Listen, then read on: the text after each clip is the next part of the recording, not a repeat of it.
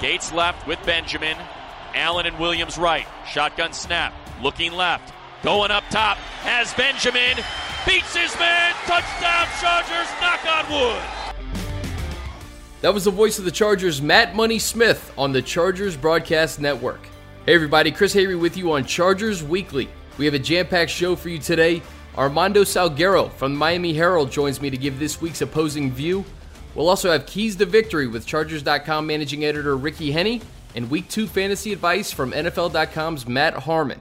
But first, one of broadcasting's finest, Greg Gumbel.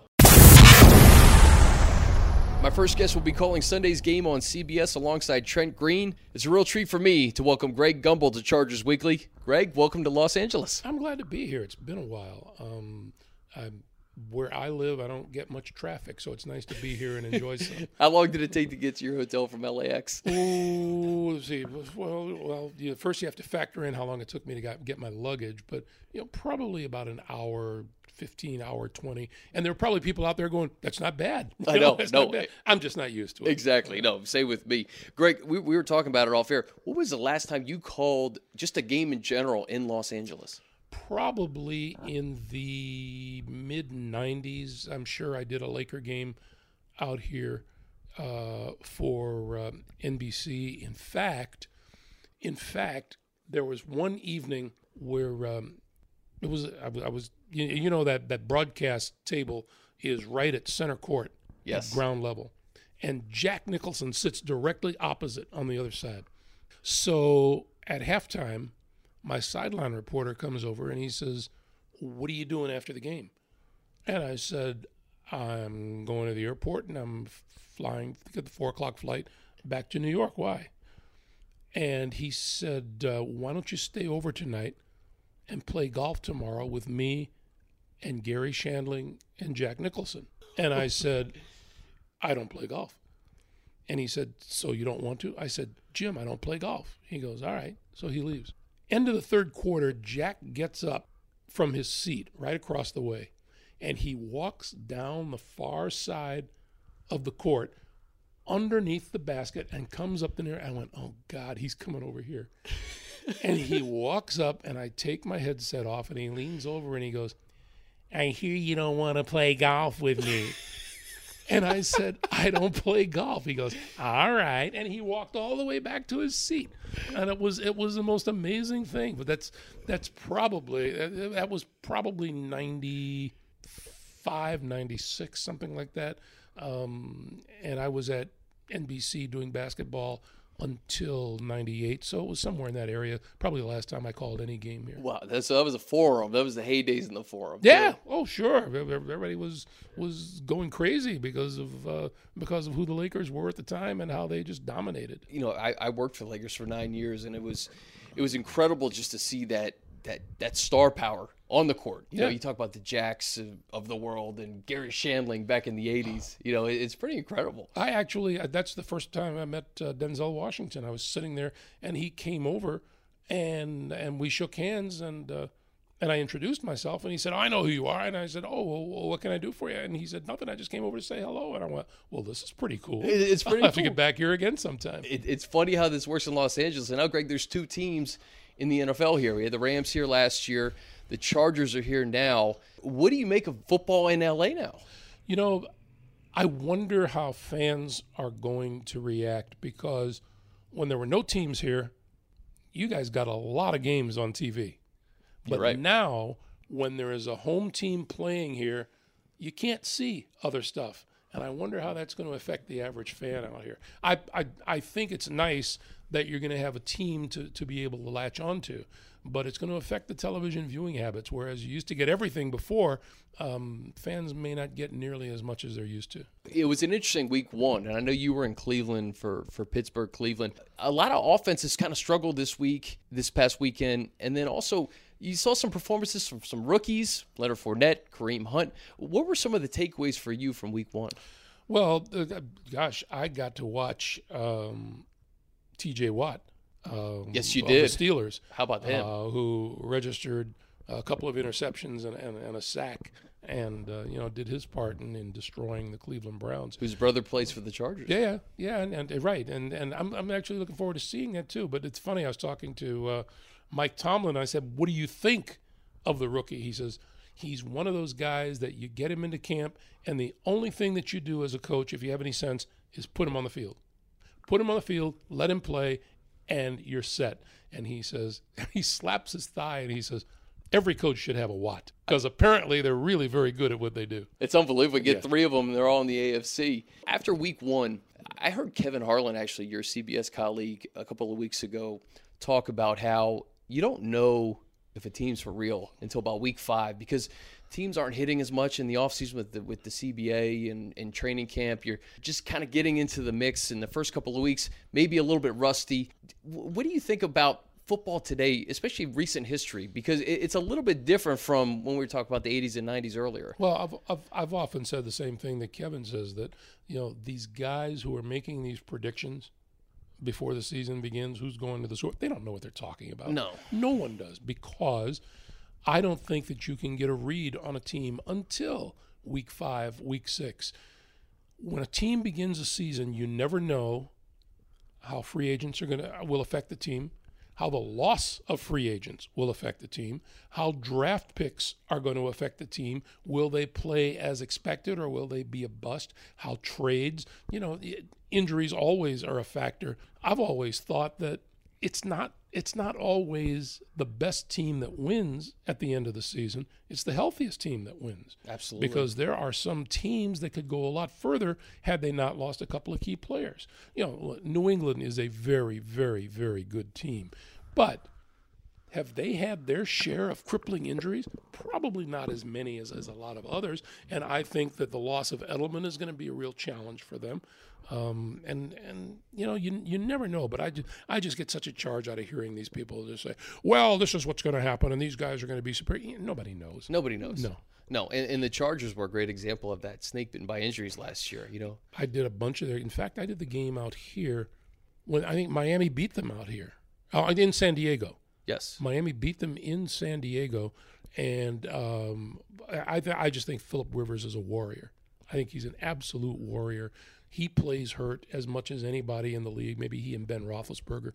And they were just so hard hit by injuries to some key people. You kind of wonder how they tended to field a team. There are a lot of times that a team has a tough time practicing because they don't have enough healthy players to practice. But I've always liked a Phillip Rivers led team, and they always put up a fight. For instance, week 1, Keenan Allen goes out in the first half. Danny Woodhead, who's now on the Ravens, he goes out week 2. And Phillip Rivers tried to keep it together. Right now, everybody's healthy. What do you make of this AFC West, Greg? You have the Chiefs, the Raiders.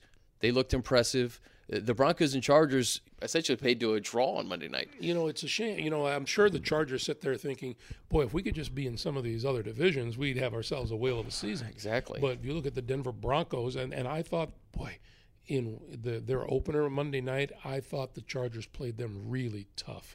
And you say, well, they couldn't control Von Miller. Well, who can?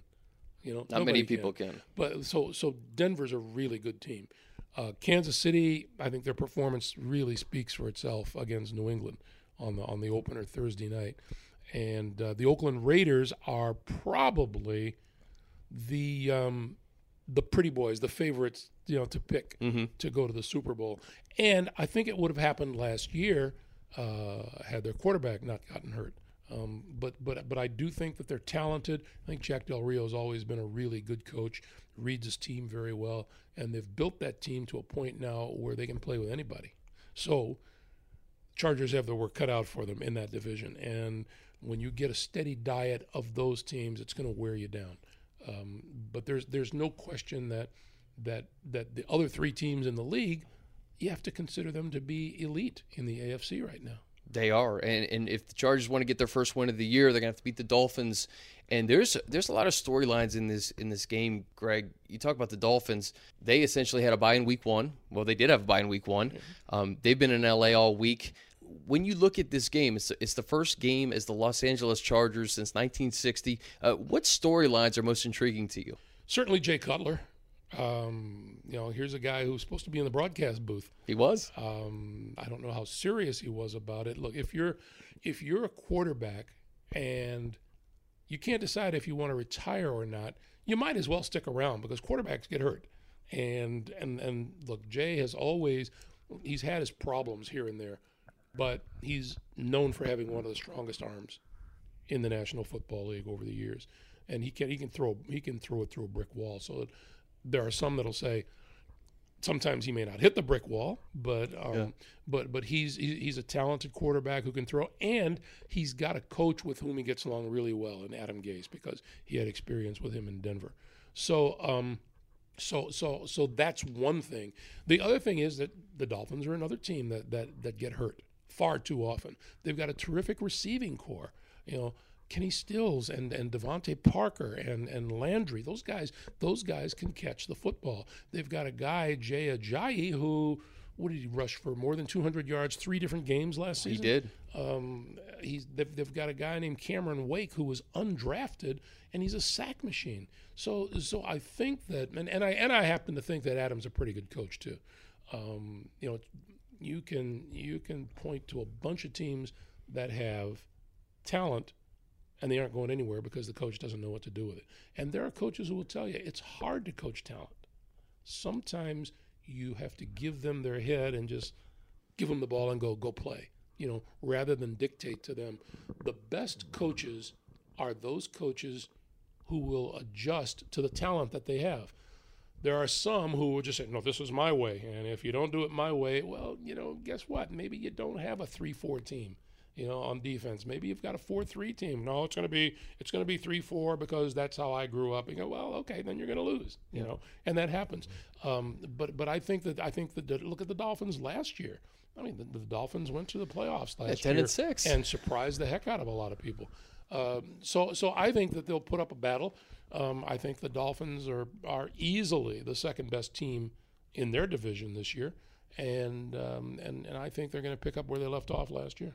Now, with the Dolphins and not having game tape, the Chargers don't have any game tape for the 2017 season. What kind of disadvantage or advantage does that give the Dolphins? I don't think that it is, because there are probably 3 factors at work here. One, of course, is game tape, which doesn't exist from week 1 because they didn't play. But there is game tape from the preseason. And the third and most important is there are a lot of coaches that really won't rely on the game tape as much as they will look at tendencies. For instance, a bunch of the guys told us, Greg Williams, the new defensive coordinator for the Cleveland Browns, they didn't really want to watch the Browns on defense so much. They went back and they watched Greg Williams' tendencies. His days in New Orleans and wherever he has coached defense, they watch and see what he likes to do. And that's what they kind of keep an eye on rather than something specific at what they saw in a football game. Because it's kind of like Belichick. You can't trust Belichick to run the same things during the season that he ran in practice because he may change it just because he knows you're watching it. Yeah. So the tendency factor is at work as well. I don't think it's as important as it used to be. And if you are there are people. I go back to Belichick again. Guys have told us in production meetings, you can't watch Belichick's defense from the week before because it's all different the following week. Everything that he did the week before, none of that matters. It's wiped off, and he starts it all over again, and all of a sudden you're prepared for something that you never see during the game. You know what? You bring up this point, and it's actually it brings me to Phillip Rivers after the game on Monday because he said the Broncos because we saw a lot of Miami because of Vance Joseph, when he was defensive coordinator in Miami, and I'm just thinking aloud here. It's almost like they promoted their linebackers coach to be the defensive coordinator. They may see some of the same tendencies that they saw in Denver on Monday night. Yeah, by the way, do I remember this correctly? I think it was Pittsburgh that beat the Chargers a couple of years ago. At the end of the game, Tomlin went for 2 points instead of a game-tying extra point, which would have sent it to overtime, game? Maybe. Yeah. But no, it wasn't Week 17 because I talked to him the week or two after that, and I asked him why, Because most coaches, which drives me nuts, by the way, most coaches will just kick the extra point and go to overtime. And I've always thought, if you have any faith at all in your guys, why not go for the win right there and avoid overtime? Well, Tomlin did. And they got the 2-point conversion, and they won. And I asked him, I said, why did you do that? He says, because as the game wore on, I thought Phillip Rivers was beginning to figure us out. And I didn't want to risk going into overtime because I thought that he would beat us in overtime. And I thought that was really interesting. That is really interesting. I think the world of Tomlin as a coach. I think he's good. Yeah, he's a heck of a coach. Speaking of coaches, Anthony Lynn, his first year as a head coach. And Greg, I've had an opportunity to watch them during training camp and through the preseason. And I think he's changing the culture. I think he's building a mentally tough team, a physically tough team. What are your impressions of Anthony Lynn, knowing that he worked for the Bills and the Jets under Rex Ryan and had a heck of a running game? He's got a great resume. I've never met him. I'm looking forward to meeting him this weekend. But you're right. He's done wonders with the running game everywhere he's been, and of course he 2-time Super Bowl winner and a running back himself. But I think that changing a losing culture to a winning culture is the toughest thing that any coach in any sport does. And sometimes they come to the agreement, they probably won't admit it publicly, but sometimes you have to get rid of some guys who exude that losing culture too much. Mm-hmm. You have to find guys who, Hugh Jackson is facing the same thing in Cleveland. That's exactly what he's got the youngest roster in the National Football League because he had to get rid of a bunch of guys who were just too used to losing and accepting that, and he had to start all over again. And I think that's the toughest thing for a coach to do is to establish that winning culture, because everybody can say, yeah, we want to win. The question is, are you going to go out there and do what's necessary to do it? And I think, too, last year, they couldn't get the running game going the way that it needs to get going. And Phillip Rivers, they were snake bitten by injuries. I think he had to press a little bit more in the fourth quarter.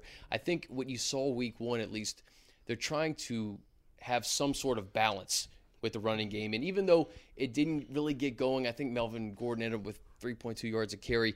They at least tried to get it going and keep that balance that Phillip Rivers is going to need this year. Yeah, it's an old saying that you run to set up the passing game, and I think that's way, way, way, way out of fashion. I think what you do now is you pass to set up the running game because there are so many strong-arm quarterbacks, so many guys who are faster. You know, there are some wide receivers that the quarterback's got to get the ball out early, or else the guy's going to outrun the ball. It's that simple. So there are the running game is important because you just can't throw it every down. But there's no question that it's not nearly as important as it used to be. Now, what would Dallas be without Ezekiel Elliott running the football? You know, a lot different. Yes, not nearly the same. Tom Brady can throw the heck out of the ball, but you better believe he wants somebody back there who can run the ball whenever he hands it off. So I'm not discounting it completely, but if you can go into a game and have them be on their guard for both aspects of the offense, then you've done something. I was talking to the Browns, and I said, "What are you going to do against Ben Roethlisberger? Do you plan on stopping Le'Veon Bell and make him throw, or do you stop Ben Roethlisberger and Antonio Brown and make them run?" They said, "No, you always want to stop the run first and make them throw." So what happens? Antonio Brown goes for 100. They threw to him 11 times. He caught 11 passes, and sometimes it works, sometimes it doesn't. But then you run into raw talent, and there's no beating pure raw talent. Greg, I want to get you out of here on this. What's the most unique place you've called a game? Because StubHub Center is unique to the NFL, 27,000 seats.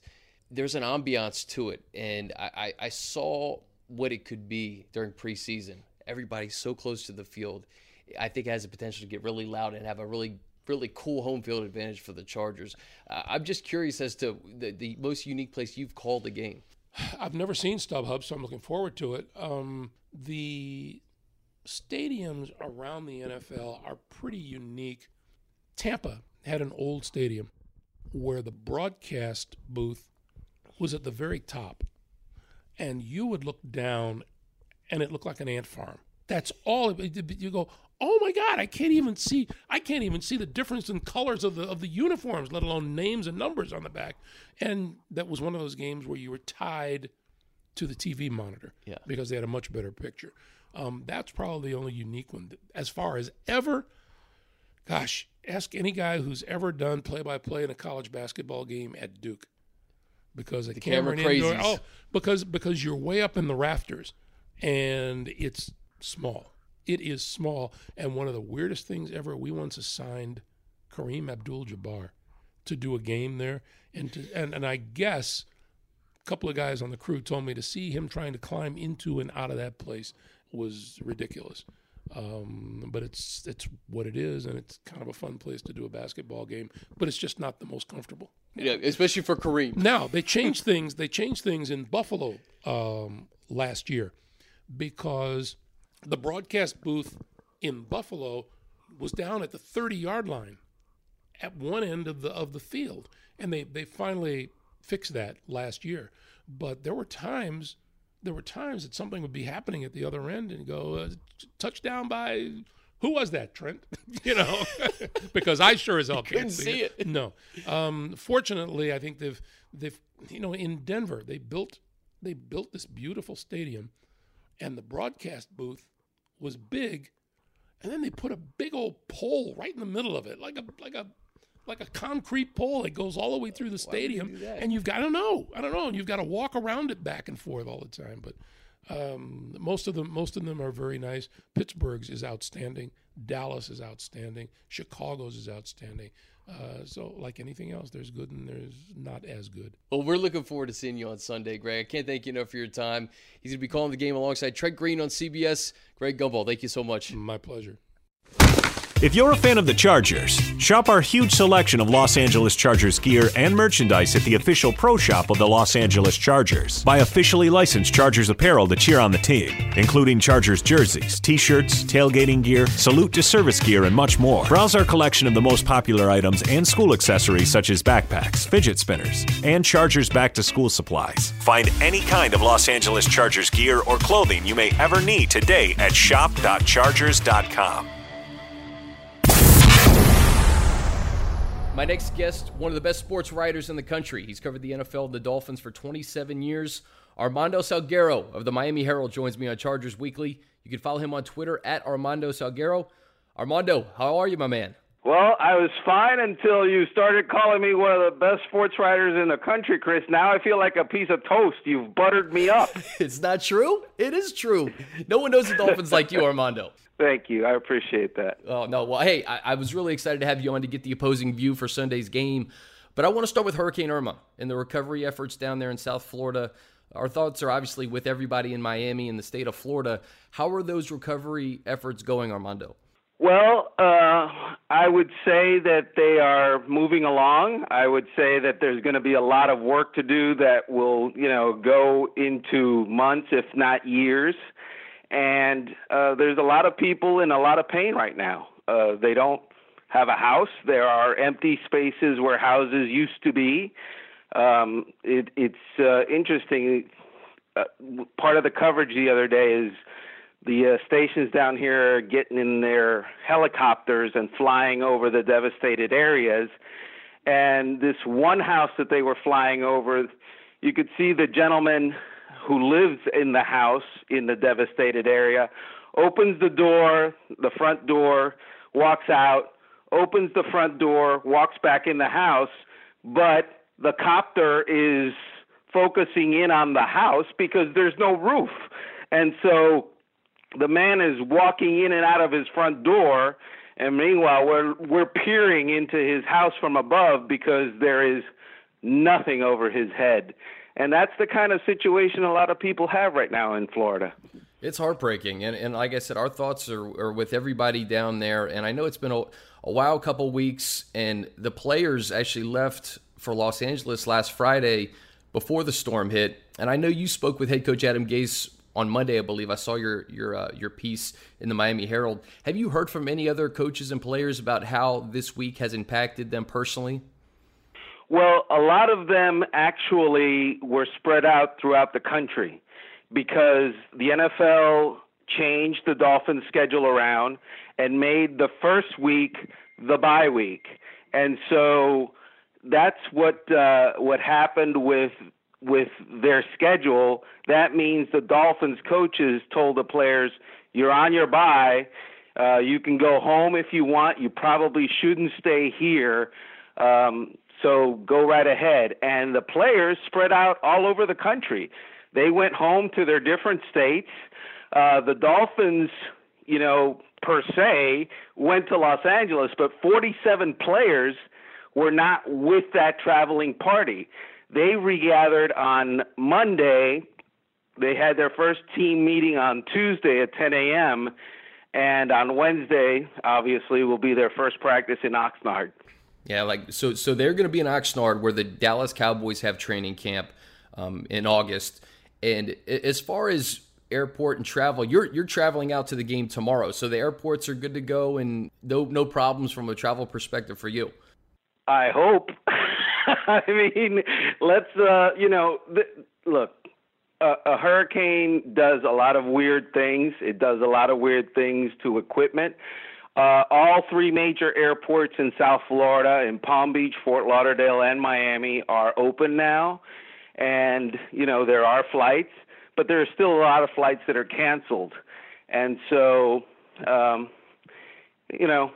there's a scheduled flight on which I'm supposed to be on. Let's put it that way. We'll see if I make it. Well, my man, I hope to see you here very soon. I'm sure everything's going to work out just fine. But, Armando, let's get into the game because, as you mentioned, this storm has affected the beginning of the season for the Dolphins. They were supposed to open up with the Bucs. That gets postponed.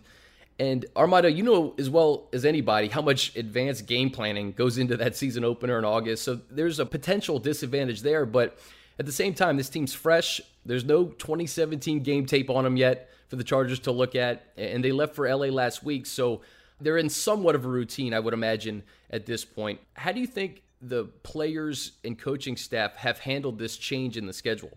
Well, that's to be determined, and it'll be determined at around, 4 o'clock Pacific on Sunday, because if they win, everybody's going to say, gee, you guys really recovered well, and you faced adversity of a natural disaster, and you plowed through it, and you won. If they lose, I'm sure that they're not going to be looking for excuses or mentioning it as an excuse, but let's face it, they haven't really played. The veterans on this team haven't really played in 3 weeks because they played the third preseason game, and then they didn't play the fourth, and then they didn't play in an opener, and now on Sunday is when they're going to play. So there's going to be things that will be brought up. They don't have a game under their belt. The Chargers do. On the other hand, the Chargers have no tape of the 2017 Miami Dolphins, whereas the Dolphins do have tape of the 2017 Chargers. And you mentioned the Dolphins haven't played in 3 weeks. They also have a quarterback that just came directly out of the booth. Actually didn't even start in the booth. He's now your starting quarterback, Jay Cutler. And Armando, he had his best year under Adam Gase in Chicago. What are you expecting from Cutler in 2017 based on what you've seen in the short time that he's been there? I would say that what we're going to see from Jay Cutler is what we've seen from Jay Cutler for, 12 seasons that he's been in the NFL. This is not a new thing. Jay Cutler has been in this offense before with Adam Gase, and he had a good, not great season. He threw 23 touchdown passes and 11 interceptions. And so, that's good. That's not great. That's not Tom Brady-esque. That's not Phil Rivers at his height. That's okay. So there's a reason why Jay Cutler, it was late August, and no team in the NFL had decided to sign him as a free agent, which he was. There's a reason why he was available to the Miami Dolphins as I don't want to say savior because he's not, but as an option, whereas other NFL teams that clearly there's plenty of them that need quarterback help, they decided that Jay Cutler wasn't the quarterback to help them. So there's a reason for that. Obviously, good for the Dolphins, but not we'll see if it's great for the Dolphins.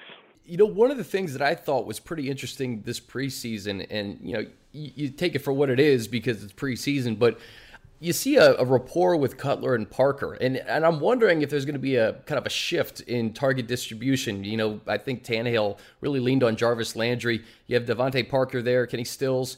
What are you expecting from this receiving core? And have you noticed that? Is Jay kind of leaning a little bit towards Devontae Parker, a la, you know, him and Alshon Jeffrey in Chicago? That happened about 3 minutes after Jay Cutler first stepped on the field with the Miami Dolphins in practice. He saw that Devontae Parker, a third-year guy who really hasn't burst on the scene by any means, is 6'3" and 215 pounds, and, you know, runs like a deer, and, you know, jumps like an Olympic high jumper, and has the catch radius of a B-52 bomber. And so he saw that and decided, I'm going to throw to that guy. And he's obviously developed some chemistry with Devontae in these practices. It's going to be interesting, the dynamic, because for the last few years, Jarvis Landry has been the number one receiver in Miami. And I'm not feeling the Jay Cutler, Jarvis Landry dynamic as much as the Jay Cutler, Devontae Parker dynamic. So that'll be interesting to watch. And another guy who really had some unbelievable games last year, Jay Ajayi, he had 3 200-yard rushing games in 2016, Armando, but in 11 games last year, he was held to under 80 rushing yards. So he undoubtedly needs to be accounted for, but what do you make of these monster performances mixed in with these games where he just couldn't get going? Well, what I make of it is the fact that obviously once you've had a 200-yard game, which he did against the Buffalo Bills in October, teams start to pay attention.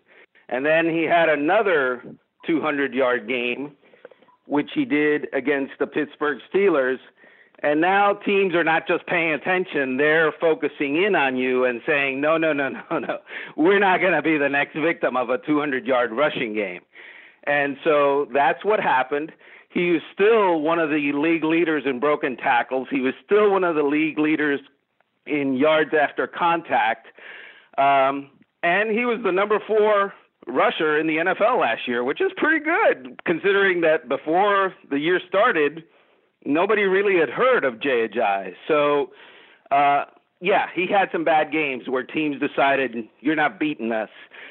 What the Dolphins hope to do is when teams make that decision, when they put 8 guys in the tackle box, that they can throw the ball and that Jay Cutler is able to throw to a Kenny Stills, a Jarvis Landry, a Julius Thomas, a Devontae Parker. And this Dolphins defense, Armando, Vance Joseph, we saw him on Monday night. He moves on to Denver. And the Dolphins promote Matt Burke, who was the linebackers coach last year. And we know about the guys like Sue and Cameron Wake and Jones in the back end. What are your expectations of this Dolphins D? And who should Chargers fans have eyes on Sunday? Well, I would say that Chargers fans should have eyes on the cornerback not named Xavier Howard. Because if the Chargers are going to pick on somebody, it's going to be that guy, be it Vernon Maxwell or Alteron Werner, who, you know, as we sit here talking, the Dolphins still have not decided which one of those two is going to start. And the reason is Maxwell started training camp as the presumed starter and then basically had a terrible end of the training camp and preseason. He was just toasted.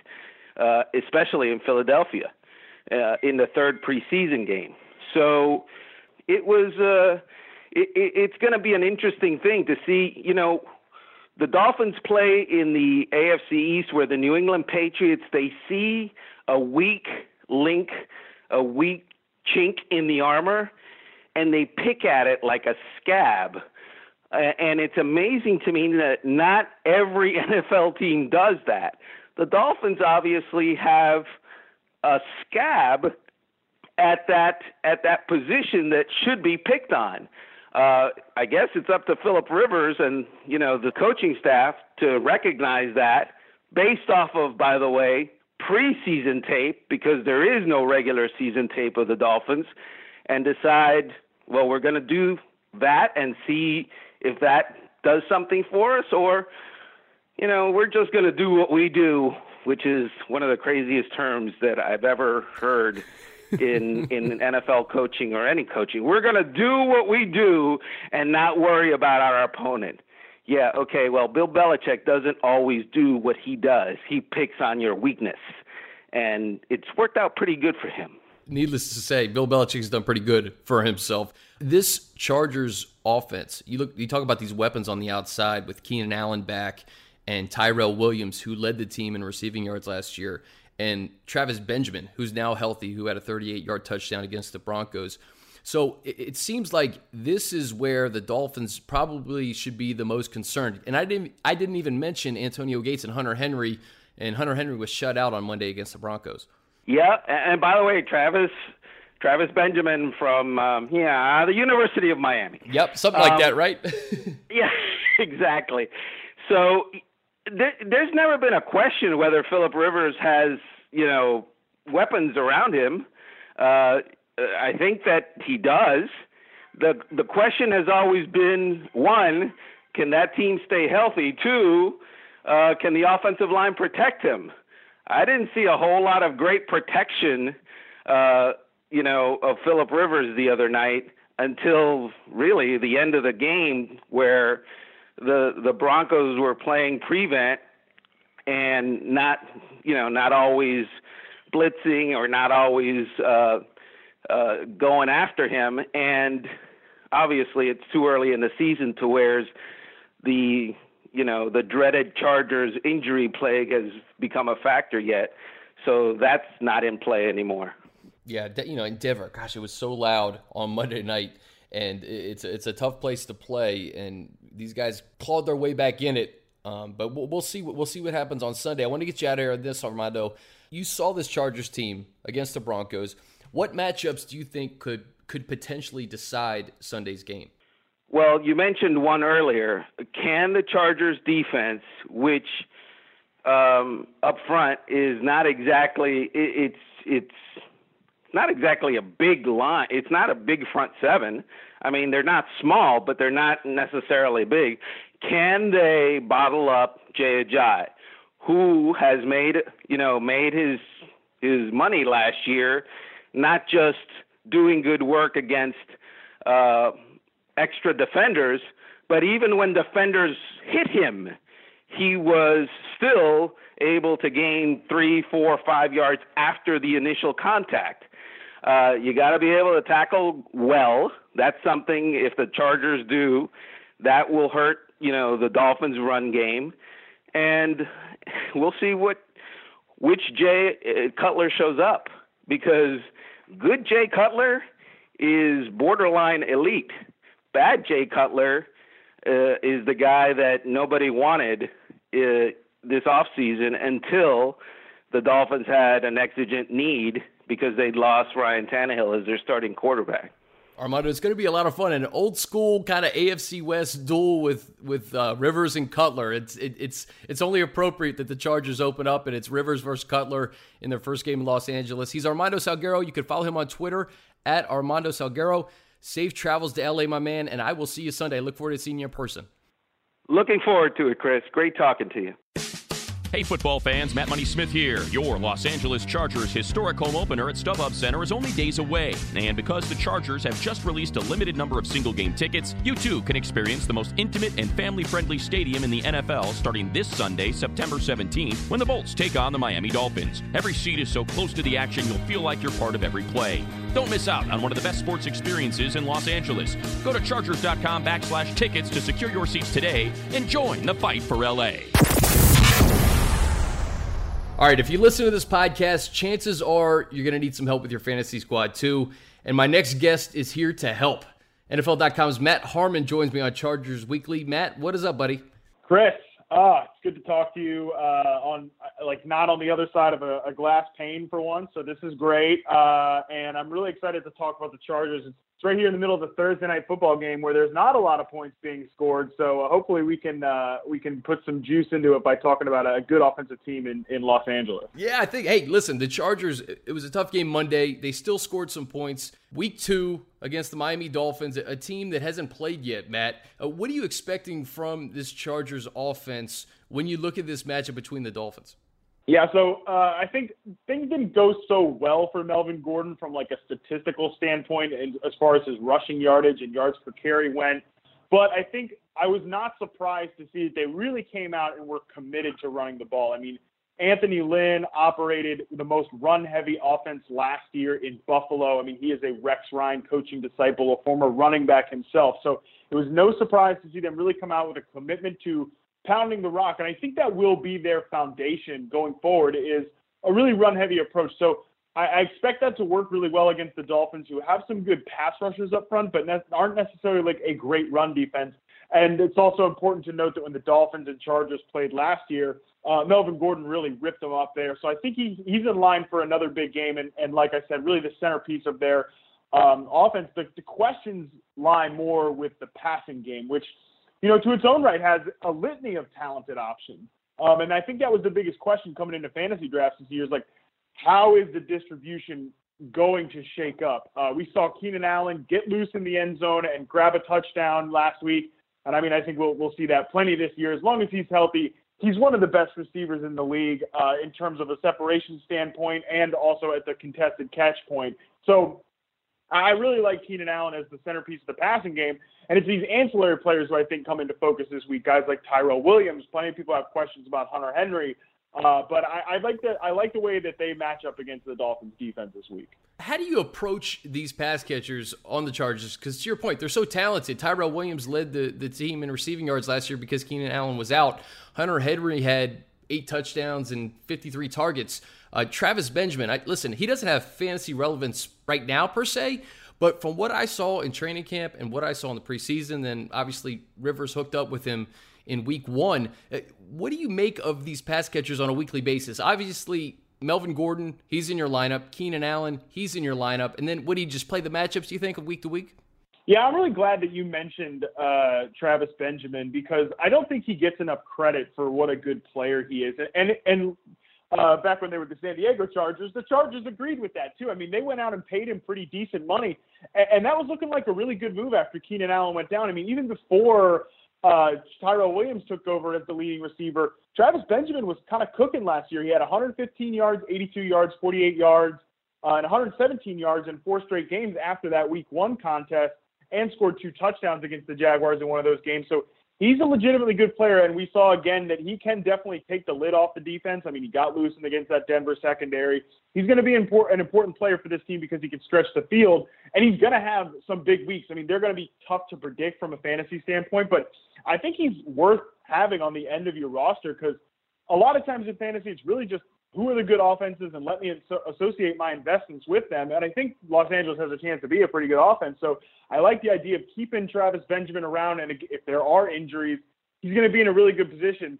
And when it comes to the rest of your guys, you're probably trying to play matchups. I mean, right now, after what happened with Hunter Henry not getting a target, playing far less snaps than Antonio Gates in week 1, I don't really think you can use Hunter Henry right now. And I wouldn't be completely opposed to dropping him, but I'd probably try to avoid it. I didn't really draft Henry anywhere because I thought he was going a little too high considering Gates was still in the picture.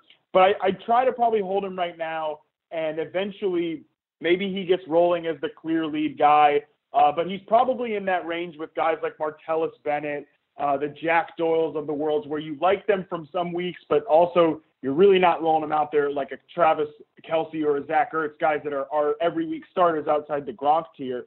And I think for this week, though, the Dolphins secondary is still kind of a work in progress. So I think guys like Tyrell Williams, Travis Benjamin, even if you're in a deeper start multiple receiver leagues, I think you want to side on getting these wide receivers in your lineup this week.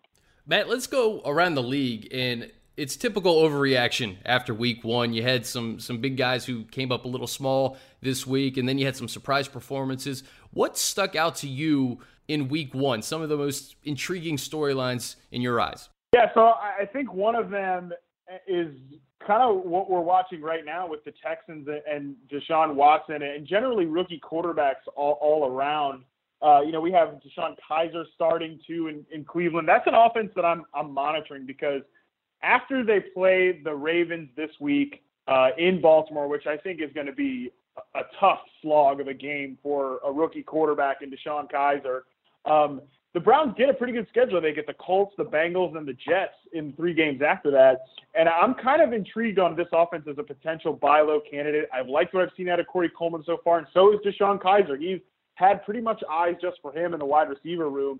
And then Isaiah Crowell is somebody that got a ton of usage. I mean, the supposed backup running back in Duke Johnson played all of his snaps as a wide receiver or in the slot. That was crazy. So Isaiah Crowell is really set up well. So I don't really like the matchup this week, but going forward, I think the Browns offense is something that we're gonna have to watch out for. Feels a little weird. I'm sitting here talking about all Browns on a fantasy football podcast. Hey Matt, no, listen. I have Isaiah Crowell and Corey Coleman starting in a league, and I look at it and I'm like, do I really want 2 Browns on my team? But I kind of do because Corey Coleman's getting all the targets, and like you said, Isaiah Crowell's getting all the carries.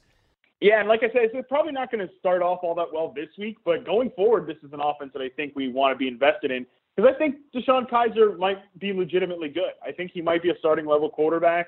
Again, it's probably going to be a rough road this week, but if he lifts those tides going forward, this is going to be an offense that we want to be associated with. I think probably one of the biggest storylines, though, and this is something I've been paying attention to all off season, is the Vikings offense. And I mean, they looked incredible in the Monday night opener this past week.